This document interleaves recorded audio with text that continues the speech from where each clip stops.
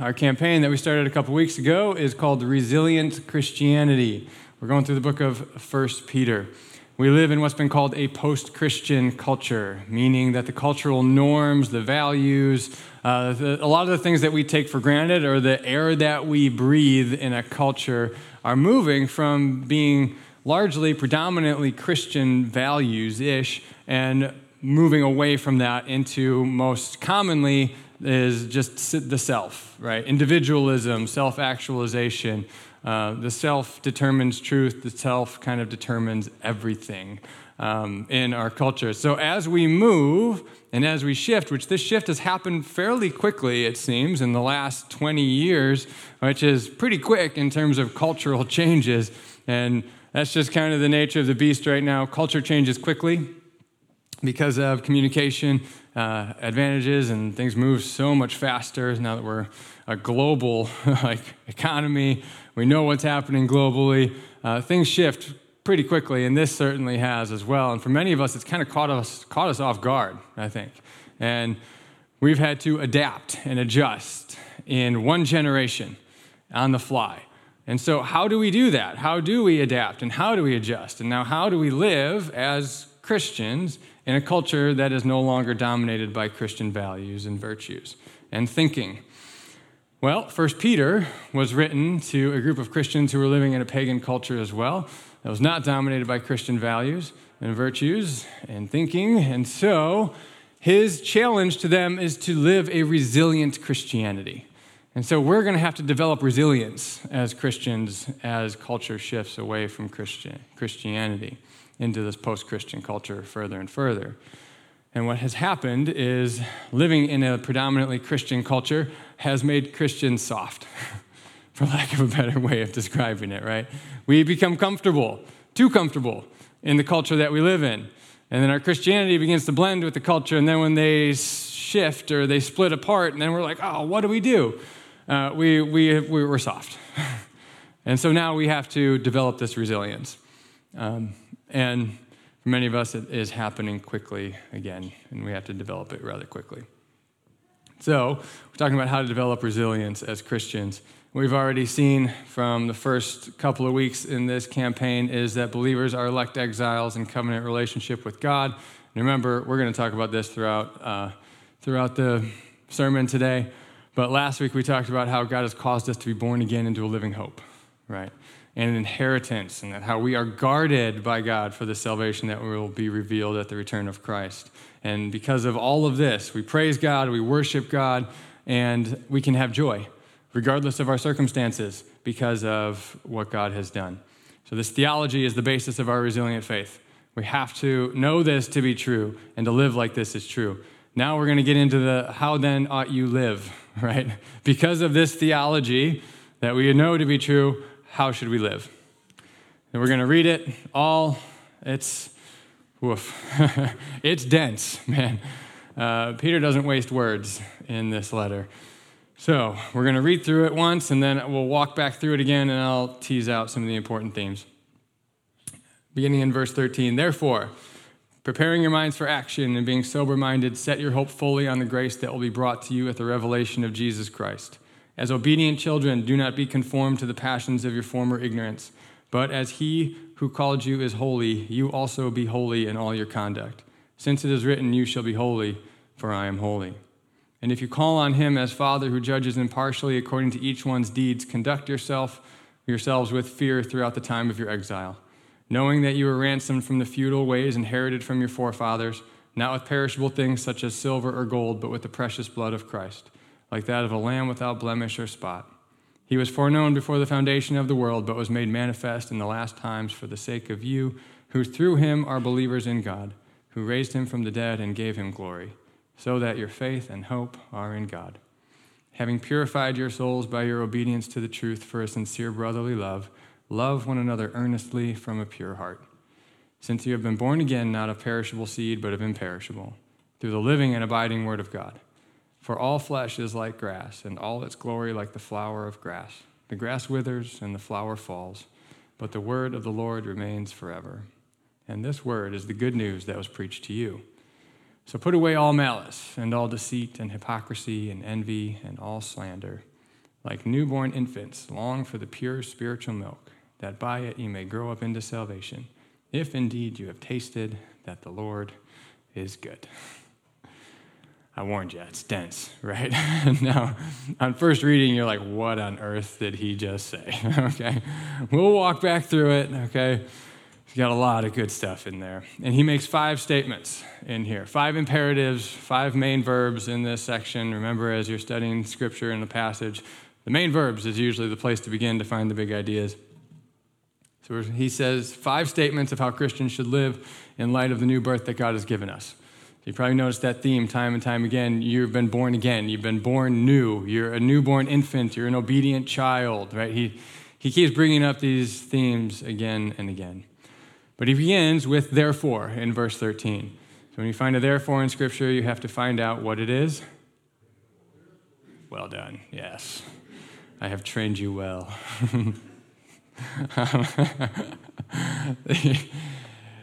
Therefore is a transition, right? So what he's doing is he's transitioning from the ideas of before into what is coming next. And because of this, now this is what he's saying. So because of the theology that we talked about last week, God has caused his people to be born again into a living hope and an inheritance, that he's preserving his people for the salvation that will be revealed at the return of Christ. Because of this, Christian, you should now live a certain way. All of our behavior, all of the moral laws that the New Testament call us to live according to are rooted in a therefore, right? So in our church cultures, we tend to want to do more. So like, God, just tell me what I need to do. So we go right to the moral imperatives and what we're supposed to do. That's not what Scripture does. Scripture everywhere says, here's the theology, right? Now, this is how you should live. We don't want to deal with the theology. We just want to learn how to live. It doesn't work that way. It won't be genuine, and you won't be resilient if you go about it that way. When push comes to shove, you'll cave. But instead, if we have this theology that we're building our behavior on, our thinking on, our whole life on, then we can be resilient Christians. So that's the first point. It's very simple. It has to be built on the theology that we talked about last week. Preparing your minds for action. I love this phrase. This is my go-to phrase for why we need English translations. Okay, if you're like, man, why can't we just read it right out of the Greek or translate word for word from Greek? Literally, this says, gird up the loins of your mind. You can laugh. I said loins in church. It's okay. You can laugh. All right. It was a cultural idiom in that day. It just means prepare your minds for action. Okay. It means be ready to move. It's like roll up your sleeves, as we would say today. Like get ready to do, get ready to work. Preparing your minds for action and being sober-minded. He says, set your hope fully on the grace that will be brought to you at the revelation of Jesus Christ. So that's our first main verb of the 5. Set your hope fully on the grace that will be brought to you at the revelation of Jesus Christ. So he says, set your hope. Hope here is not just like a wish, a hope against all odds, wishing upon a star. Right? That's not it. It's an assurance.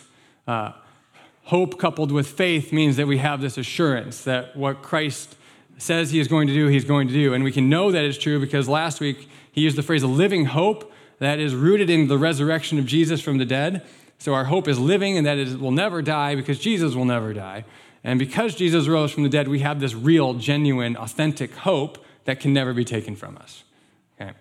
So he says, set your hope fully, not partially, fully. That means fully, right? On the grace that will be brought to you at the return of Christ, and we will receive the inheritance that Christ has for us. Remember, he's writing to Christians who are suffering persecution. They've been exiled from their home, most likely in Rome, and then sent out to these distant regions of the Roman Empire. They had lost their whole inheritance, and he's saying, hey guys, set your hope on the inheritance that you will receive through God. When Jesus returns, we'll apply all of these later. If you're wondering, like, where's the application? We'll apply it later. As obedient children, okay, see this theme again and again. Obedience was the primary characteristic that described a relationship between a parent and their children in the first century. So as obedient children, this is who you are, okay? This is who God has made you when he has caused you to be born again from the verses prior. You are now an obedient child. Do not be conformed to the passions of your former ignorance. So you have already been formed by the world, the culture that you grew up in, by your family of origin. Some of those have been in alignment with the way of Jesus. Some of those have not been. And so we have to be counterformed now. You've been formed, and now you must be transformed. So we have to go back to those things and then go forward. But as he who called you is holy, you also be holy in all your conduct. As it is written, you shall be holy, for I am holy. It's quoting Leviticus 19:2 here. This is our second imperative, be holy. All right, so living as a resilient Christian in a non-Christian culture will require us to live with moral clarity and purity. And notice here, it says, as he who called you is holy, you shall be holy, for I am holy. The standard of holiness is God. Okay? So that means, one, God defines holiness. So if you're wondering what is moral and good and true, God defines that. And we have that in Scripture. That's why it's so important that we understand Scripture as God's revelation to us. That God has told us what is good, what is true, what is right, and how we ought to live. It's defined by God. And that also means that he is the standard of it. And so if we want to compare ourselves with somebody, we don't compare ourselves with one another and say, oh, I'm better than so-and-so.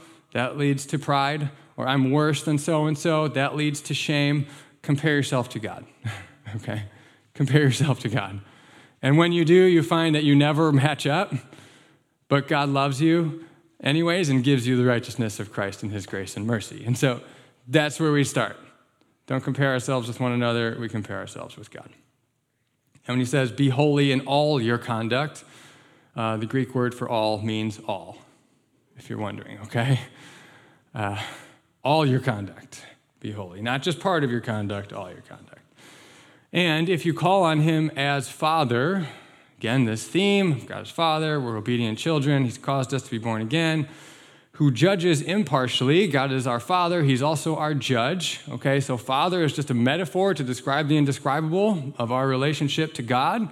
It's the best one, and Scripture uses it a lot, but it's not the only one. God is also described of as our Lord, right? And here he is judge, who judges impartially. He's the good judge who doesn't take a bribe. His sense of righteousness, remember, he's holy, he's perfect, he's good, he defines it. And so, he judges impartially, according to each one's deeds. Because of that, conduct yourselves with fear throughout the time of your exile. This is our third verb, and the third main idea. Getting at the fear of the Lord. This is an uncomfortable notion to us. To fear God. But we see it throughout Scripture. We see it in the Old Testament, and we see it in the New Testament. Here is one of them, and in other places like Hebrews. The idea is God is perfectly holy. Right? God is transcendent. God is so far above us. He is the judge of all creation. He is all-powerful. He is all-knowing. And so, he is the one to whom we will answer for how we conduct our lives. And so this should produce healthy, holy fear, a reverence, an awe in us. And this is an interesting dynamic that we'll get at later a little bit. But what he gets at in verse 18, he's kind of diving into this a little bit. Knowing that, okay, so conducting ourselves with fear through the time of your exile. Remember, the people were exiled. Knowing that you were ransomed from the futile ways inherited from your forefathers. Talking both to Jews, talking about and to Gentiles, those who had lived a hedonistic lifestyle and those who had lived a legalistic, self-righteous lifestyle. He describes both as futile ways inherited from your forefathers. Both ways of living are futile. So whether you come from a super religious background and we're just all about laws and do this, do that, or you come from a background of just hedonism. Do whatever you want, whenever you want to. I define what's good, what is right and wrong. I'm just going to pursue pleasure at all costs. Both he describes as futile ways. And this term ransomed is key for us to understand. Ransom was a common practice in the ancient world, and I think the best way to describe it is to think about it from the Old Testament story of the people of Israel. The people of Israel were enslaved in Egypt for 400 years, and God ransomed them through the plagues, right? He brought Pharaoh to his knees and said, basically, I'm more powerful than you, right? With the 10 plagues. He humiliated them. But they weren't then set free to go do whatever they want, right? And be free to be self-determined, as is a cultural value that we have. Instead, we find a few chapters later at Mount Sinai, they enter into covenant relationship with God. So God is their redeemer who redeems them, ransoms them, for them to then belong to God. Okay? That is the theme of the ancient world. That we are set free, ransomed, to now belong to God. Okay? And they enter into covenant relationship with him at Mount Sinai, and where God says, I will be your God and you will be my people. Okay? So that is the picture of us. When we are ransomed from the feudal ways inherited from our forefathers, we are then belonging to God. So that's why he says, conduct your fear throughout the time of your exile, and how those two are connected, right? Because now we belong to God. We serve him now. All right? You're not ransomed with silver or gold, but with the precious blood of Christ. The term precious sounds very similar to the ransom price in Greek. That's why he uses it there. Like that of a lamb without blemish or spot, linking us back to the Old Testament atonement, sacrificial system. He was foreknown before the foundation of the world, but was made manifest in the last times for the sake of you. He's already said that the believers were foreknown in verse 2 or 3 before, and now Christ was foreknown. This was God's plan of redemption from the beginning, before the creation of the world. He knew that Christ was going to be the Redeemer, the ransom price, to set his people free. And God knows who are his people. It's all according to plan, so that should give us comfort. That certainly gave the people who were recently exiled great comfort. Who through him are believers in God, who raised him from the dead and gave him glory, so that your faith and hope are in God. Verse 22, having purified your souls by your obedience to the truth for a sincere brotherly love, love one another earnestly from a pure heart. Love one another earnestly from a pure heart is our fourth main phrase. Okay, see, I told you, I got a lot to get through today. I'm just going to keep rolling, all right? He begins it in kind of a interesting way in verse 22, having purified your souls by your obedience to the truth. Remember, we've already talked about the meaning of the word soul here. It means just like your source of life here and now and in eternity. It's not just the ghost in the machine, like the little blue bubble that floats to heaven. That's not it. It's your life. It can refer to you, all of you, as the deepest part of who you are. And so the question is, what is he talking about here? He could be talking about salvation, about how believing in the truth of the gospel, then our soul has been purified. He could also be talking about discipleship.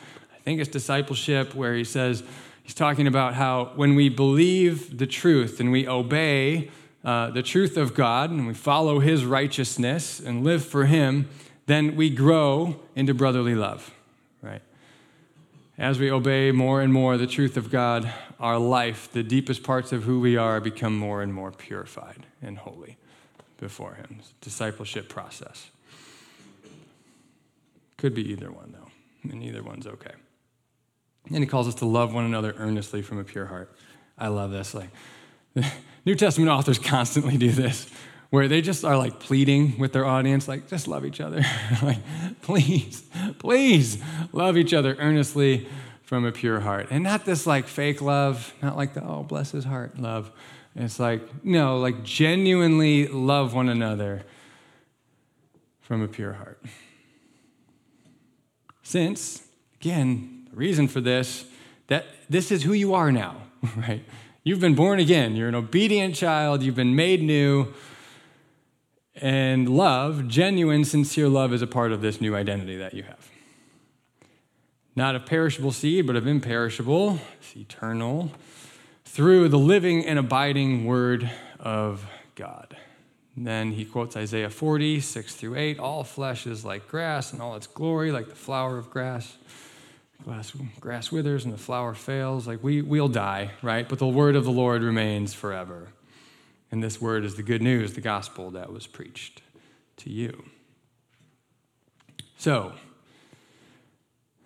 put away all malice, all deceit and hypocrisy and envy and all slander. These are things from your former life.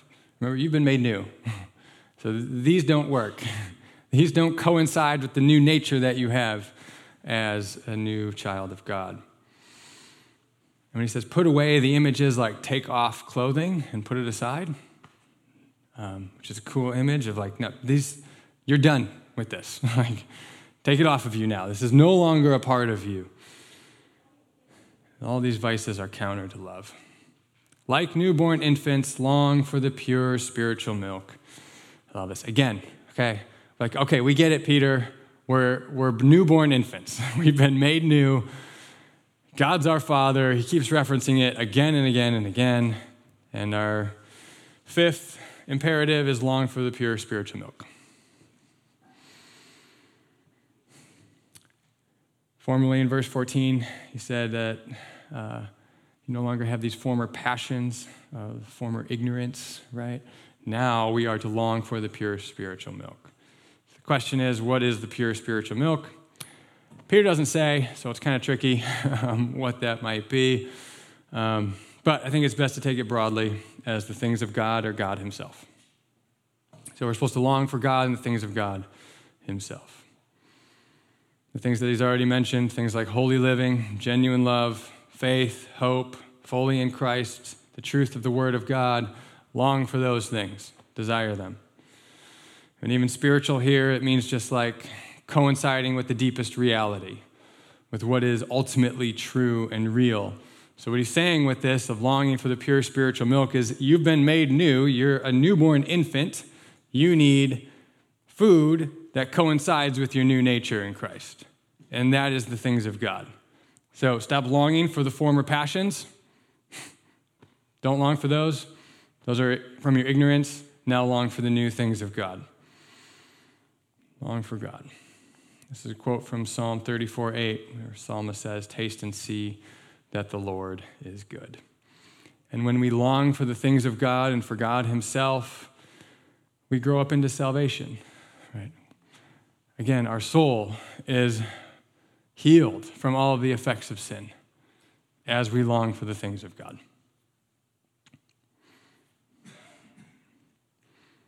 Band, you guys can come and get set up here. A big idea. All of these 5 things that we'll unpack a little bit more when I come back and apply it are rooted in this idea that we need to live in our new identity. You are a newborn child of God. Even that last example, like that's how much we should long for the things of God. Think of a baby, an infant crying for milk. Right? That's how much we should long for the things of God. That's us, crying out for God. Live in this new identity now. You've been made new, live like it. And so we can't live in the former ways, the old ways before we knew Christ. We have to live in ways that coincide with our new nature. And that's in holiness, in God's word and truth. In the hope of the new creation. Let's pray. We'll worship. And I'll come back and apply it. Father, Lord, we thank you that you've caused us to be born again. For this new life that we have in you that centers us, that grounds us, that these imperatives of how we're to live our life, Lord, are just who we are. I pray, Lord, that holiness would flow naturally out of your people because, Lord, it's just who we are. It's what we long for the most. And you would transform your people more into the image of Christ, we pray. Help us not be conformed to the patterns of this world, to our former ignorance, but, Lord, to long for the pure spiritual milk, the things of God, you yourself, oh God. It's in your name, Jesus, we pray. Amen. All right, our big idea is to live in your new identity, right? You've been made new. You're an obedient child. like a newborn infant, crave pure spiritual milk. All of those statements are rooted in this truth that God has caused us to be born again. And because of this new identity, then this is how we ought to live that aligns with our new identity. And when we don't live in line with this, we feel this tension that this is not who we are. And when we do live in alignment with it, we feel the peace of knowing that we are living in the way of God. So to do so, what does that look like? It gives us these 5 imperatives of how we do that. 1 is to set your hope fully on the grace to be brought to you at the return of Christ. Remember, this is the inheritance that we will have in the new creation when Christ returns. So again, fully, not partially, fully. This means that our hope is not to be full or partially in Christ and then partially in our wealth. Hope is not to be partially in Christ and partially in myself or in my abilities to make things happen, to adapt, to succeed. Hope is not to be fully, or hope is not to be partially in Christ and partially in someone else. Hope is not to be partially in Christ, and since this is an election year, and partially in our political party, political personality, who we really want to win. If we are to be resilient Christians in a culture that is post-Christian, that is not favorable to Christian values, this is essential. Without this, you will be a soft Christian. Your hope must be fully in Christ, as we were just singing. Because as we've seen through past elections over the last decade, when our party loses, it reveals where your hope is. And those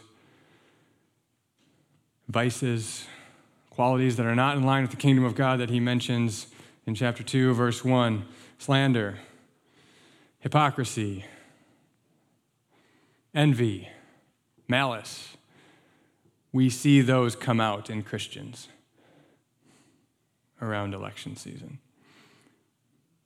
And in part, that reveals that your hope is not fully in Christ and in the return of Christ. So we must set our hope fully on the grace to be brought to you at the return of Christ. Then you can live a resilient Christianity. And your Christianity will not be distorted by the culture. Second, be holy in all of your conduct. Remember, all in Greek means all. We are obedient children. That is who we are, so we must live like it. Holiness is the result of God causing us to be born again. And it is a necessary result. It's not an optional add-on to the Christian life.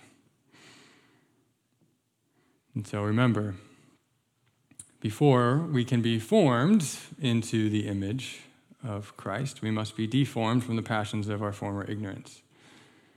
We all have these passions of our former ignorance that still exist and we wrestle with from our former life before knowing Christ. And so we must put those aside or take those off and put on the ways of Christ. And I love that description, passions of your former ignorance. My hope is that as you grow in your discipleship to Christ, you will see those not as things that you wish you could have had, but you still have Christ, right? But you will view them as passions of ignorance. That those were part of my old self. It was ignorant. It was foolish. Jesus is better. The way of Jesus is better. Because we know that they're ignorant, right? And they're foolish. Before knowing Christ, we could be passionate about our reputation, perhaps. But we know the foolishness of that because that leads to stress and anxiety. Could be passionate about our health, which unforeseeable circumstances can take from you at any moment. It's foolish. Be passionate about success. But we know from watching successful people, whoever we would deem as successful, that doesn't equate to a full life or a healthy soul. It's foolishness. Be passionate about pleasure. But we know experientially that that's ignorant and foolish because it leads to emptiness and it doesn't really satisfy in the end. So we must be deformed from those things and put on Christ. And in Christ we find true satisfaction and wholeness. And so we find that holiness actually produces that satisfaction and wholeness and joy and peace. Far from just religious obligation and duty, it becomes something that we long for. And to help us in this pursuit of holiness, I'm lumping the fear of the Lord in with this one, as many commentators do. We must fear God. There is a way that you can fear God too much that you don't come to God, that you view him as angry, spiteful, that we're afraid to come to him. But there's also the flip side of this, that some have no fear of God, and that's also wrong. He is our Lord. He is our judge. And so we must fear him as well. Remember, he has saved us. He has redeemed us. And so now we belong to him. So there is this sense in which we should fear God. And in a church culture like ours, it's much more common that we don't fear God enough. And we view God as one to be trifled with.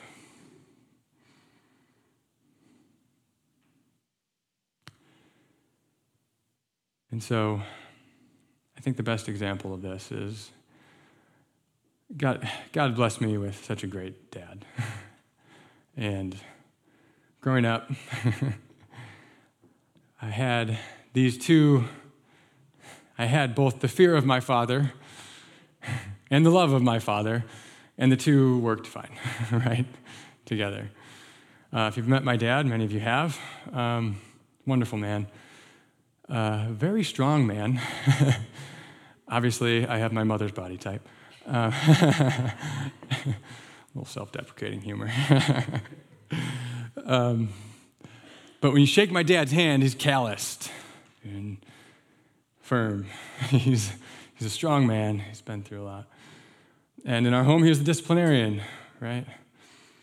And so as a kid, I feared the discipline of my father, right? And that helped me live rightly because I didn't want to be disciplined. And that was good for me. That was very good for me. But I also didn't fear to come and give my dad a hug, right? Because I knew that he loved me. And similarly, in our relationship with God, it's imperfect, this analogy, right? But in those things, I think it works, right? We have to have this healthy fear of God, but also still know that he loves us and that we can come to him at any time with anything. And so the fear of God is in the sense of producing holiness, righteousness in us. Because if we don't, God will discipline us. And that's a good thing, right? But we should still fear God in that as well. And what I'm about to say, as mentioned, that churches like ours, the tendency is far more towards lacking fear of God than it is towards overly fearing God. This isn't for everybody. If you fear God, great. But some of you maybe have professed faith in Jesus without ever intending to live a holy life. Like, you could care less. Maybe you've been deceived in thinking that I don't have to live a holy life if I have professed faith in Christ. Not true. Scripture says it everywhere. Remember, it's a necessary result of our new life in Christ, being made new in him. And so you've just kind of pushed it aside. or ignored it completely, or just rebelled entirely because you don't want to. You need to have a healthy fear of God. You're putting yourself at odds with the transcendent, all-powerful God of the universe. And there's a healthy fear there of God's power and holiness, and he is the judge of all creation. Hebrews 10, the author of Hebrews, in this context, he says similarly, if we go on sinning deliberately after receiving the knowledge of the truth, there no longer remains a sacrifice for sins, but a fearful expectation of judgment and a fury of fire that will consume the adversaries. Not messing around, right? He's writing to Christians. He goes on to talk about how we've trampled underfoot the Son of God and profaned the blood of the covenant by which he was sanctified, by which we've been sanctified. If we don't live in holiness, we're trampling underfoot the Son of God and profaning this new covenant, and we've outraged the Spirit of grace. He ends this section by saying it is a fearful thing to fall into the hands of the living God. So there is a sense in which we must fear God as well. Okay? Don't fear him that you don't come to him, but God is holy and God is all-powerful. And when we come to God, we must approach him with reverence, with fear, with awe. He is the God of the universe, and he is holy, and we are not. So the only way that we can even dare to speak with him or approach his presence or be brought into his presence in any way is through the grace of Jesus Christ and in God choosing to redeem us and saving us and making us new, causing us to be born again. So we need to maintain this healthy fear of God.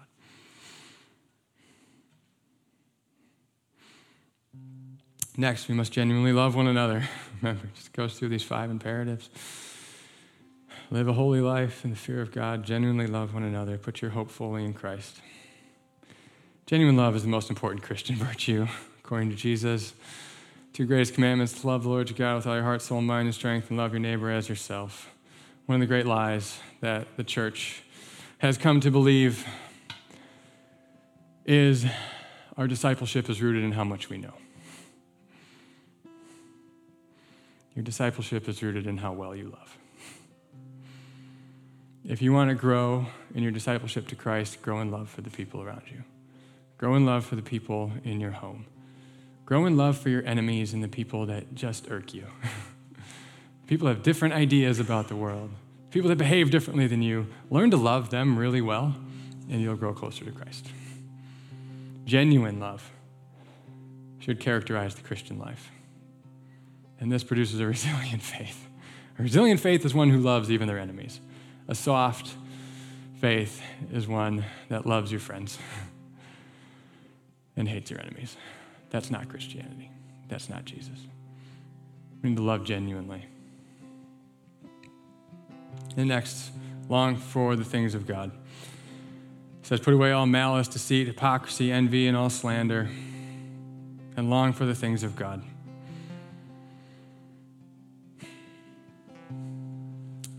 Things that we've just been talking about, these things will nourish your faith to maturity, he says. By these, you'll grow up into your salvation. These will help you mature.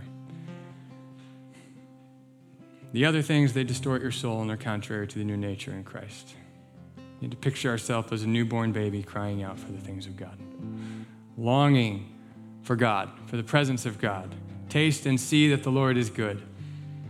And the more we taste and see that the Lord is good, the more we experience the blessing of holy living. The more we experience the joy of having our hope, not on things here, but the joy of having our hope in Christ, so that our faith is resilient and we are unshaken when things don't go our way. The more we experience genuinely loving people and not expecting anything out of it, the more we experience those things, the more we taste and see that the Lord is good, the more we will long for them. To recognize that that is the best way to live. That there is nothing better than living in line with our new nature in the way God has created the universe. As we long for holiness, then, sin becomes less appealing. Instead of focusing on I need to stop this sin. I got to stop doing this sin. Start longing for the things of God, and then the sins will look grotesque in your mind. The more we long for love, the more we experience genuine love, and the more we long for the things of God, then the more we see things like malice, deceit, hypocrisy, envy, slander, the more they just leave a bitter taste in our mouth and we despise them because they're heinous. And the less we view those as means to get what we want. We must long for the things of God.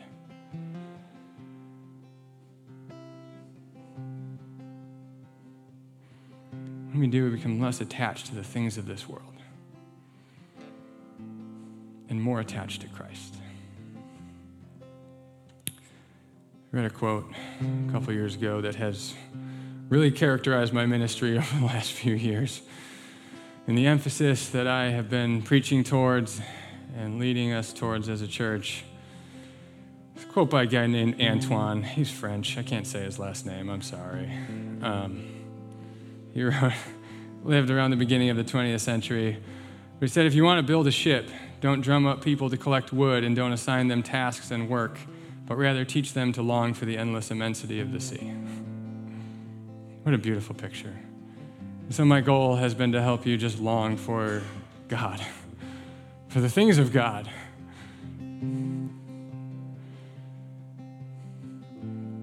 So many times, in conversations, what folks seem to be asking me is, give me the magic pill.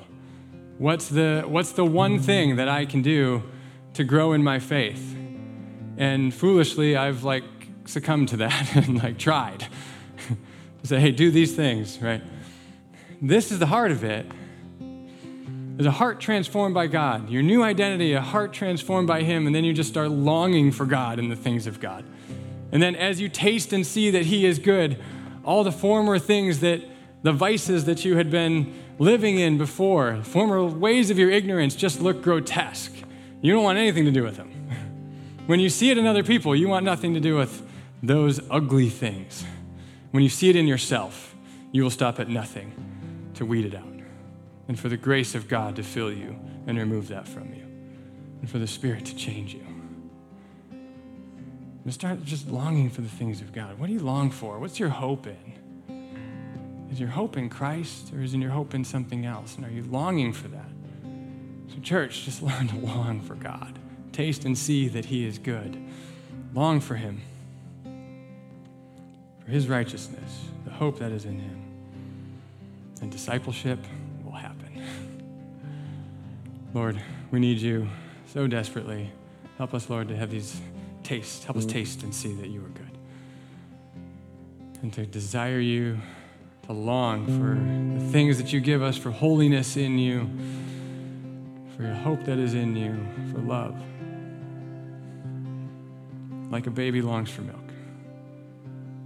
Just desire that. And through that, we'll grow up into maturity, as You promise. So, Lord, we just express our desperate need for You. And Lord, as we worship You, would You be honored and glorified in us? May our singing now just be an expression of our longing for You. In Jesus' name, amen. Let's stand. Let's worship our God together.